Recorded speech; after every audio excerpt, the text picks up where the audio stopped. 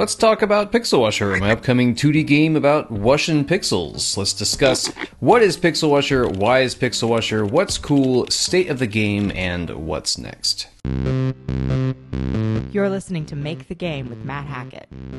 Right off the bat, what is Pixel Washer? Here's the current one-liner I'm working with. Relax to the soothing sensation of power washing pixels as Pixel the Pig. I like this one. I've waffled a lot on the one-liner from my other game, Which More? But I'll tell you what I really like about working on Pixel Washer so far is it has such a clear direction. I have this sort of voice I do that I've been experimenting with for promotional videos. Here's a clip. Would you look at all these dirty pixels? I hope you're ready because these pixels need a washing. That's right, it's Pixel Washer, a brand new game that's all about washing pixels. That's it, just pixels. There's no worries, there's no hurry. Nope, just pixels. That voice just came out of the very crystal clear direction. It's a chill, cool game. There's no pressure. It's just relaxed. In my book, How to Make a Video Game All by Yourself, I talk about game design pillars. A game design pillar helps give direction to your project.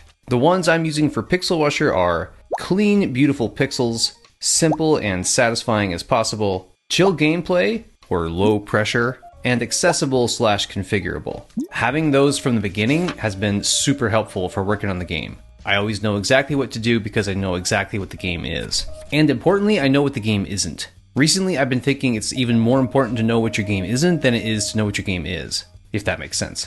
So why work on this game, I think, is always a good question to ask yourself. I ask myself that all the time. You know, when you are on a small team or a solo developer like me, you can pivot really fast. If there's something not clicking about the project you're working on, you can have a brand new project in like a week. I have a gigantic stack of game designs that I want to work on, and I had some really good momentum on my other project, Which More. But I needed to kind of switch gears for a few reasons. So first, I've been learning a lot recently, and I've been kind of wanting to apply that new knowledge to a new project. I started working on Which More about 3 years ago as kind of a side project while I was working full-time and didn't really have a lot of time, you know? I only started taking it seriously as a main project about a year ago.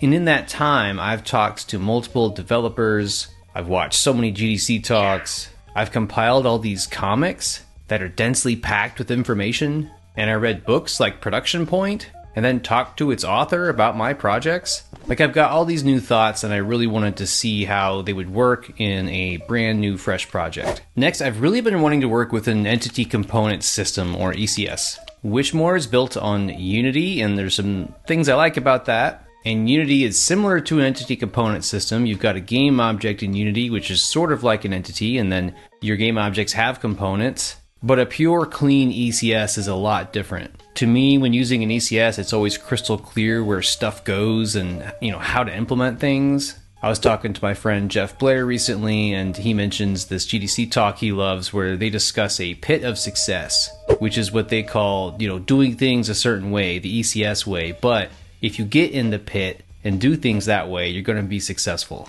Adhering to these constraints means you have to solve problems in a very specific way. However, these techniques result in consistent, maintainable, decoupled, and simple code. We constrain you, we throw you in this pit, but it is a pit of success. So I really wanted to get back to an ECS, and I really wanted to get back to JavaScript because I love it. I know I'm weird like that. But, you know, I coach people on scratching your itch. If you've got something that's really itchy to you, then I think it's important to try to carve out some time to scratch that itch, you know? And for me, it was really effortless working on Pixel Washer because I so badly wanted to scratch these itches. On that note, I had this huge stockpile of pixel art that I've acquired over the years from places like Open Game Art, from amazing artists like Lime Zoo, and of course Kenny. We all love Kenny. I've got all these cool sprites that I can use, and I've been searching for game ideas to put them in for ages, but all my game ideas were just so complicated. I would see like some arcade sprites and be like, okay, there's an arcade in this gigantic epic JRPG I'm gonna make with 8 chapters, and I'm never gonna finish that game. So Pixel Washer has been a nice home for all these sprites to live in without blowing up my scope. Lastly, I've been searching for a simple, easily shippable game idea for years. I thought maybe with Which More, if I kind of pivoted it towards the kind of popular survivors genre, which is a kind of lower-ish scoped genre, that maybe I could ship it quickly. but that didn't turn out to be the case. I still think that's a good idea, but it wasn't going to happen as fast as I wanted. Because Pixel Washer is such a simple game and has such crystal clear game design pillars, I finally found a way to keep my scope down. So what's cool about Pixel Washer? I always ask this about my projects because they need to be cool. They gotta be fun to talk about or else no one's gonna want to play them, right? So right off the bat, I think it's got amazing pixel art, and I can say that because I barely drew any of it. I am going to be hiding some of the pixel art I've made for other games in secret areas of Pixel Washer, but mostly it's just tons of different sprites from tons of different artists, making Pixel Washer itself sort of like a pixel art museum. And there actually is a museum in Pixel Washer where you unearth pixel art. I also think the gameplay is super satisfying. Washing the pixels feels sort of like a scratch-off lottery ticket. I think it's kind of cool when you see the silhouette of a sprite, you don't know what it is, and then you wash it and it's not what you expected. Also, this is very specific to me, but Pixel Washer to me is a cool game because it's exactly the kind of game that would have ran specifically on a Sega CD or a Turbo Duo back in the day. So these were consoles based on like Sega Genesis and TurboGrafx 16, but they had CD or compact disc capabilities. A fine morning to you, my lord. Good morning, Elias. So you get graphics that look like Sega Genesis or TurboGrafx 16, but then you could have high fidelity music. And the music back then was good. I mean, it's still good today, but you know, hearing CD quality music in a video game for the first time, that was something special.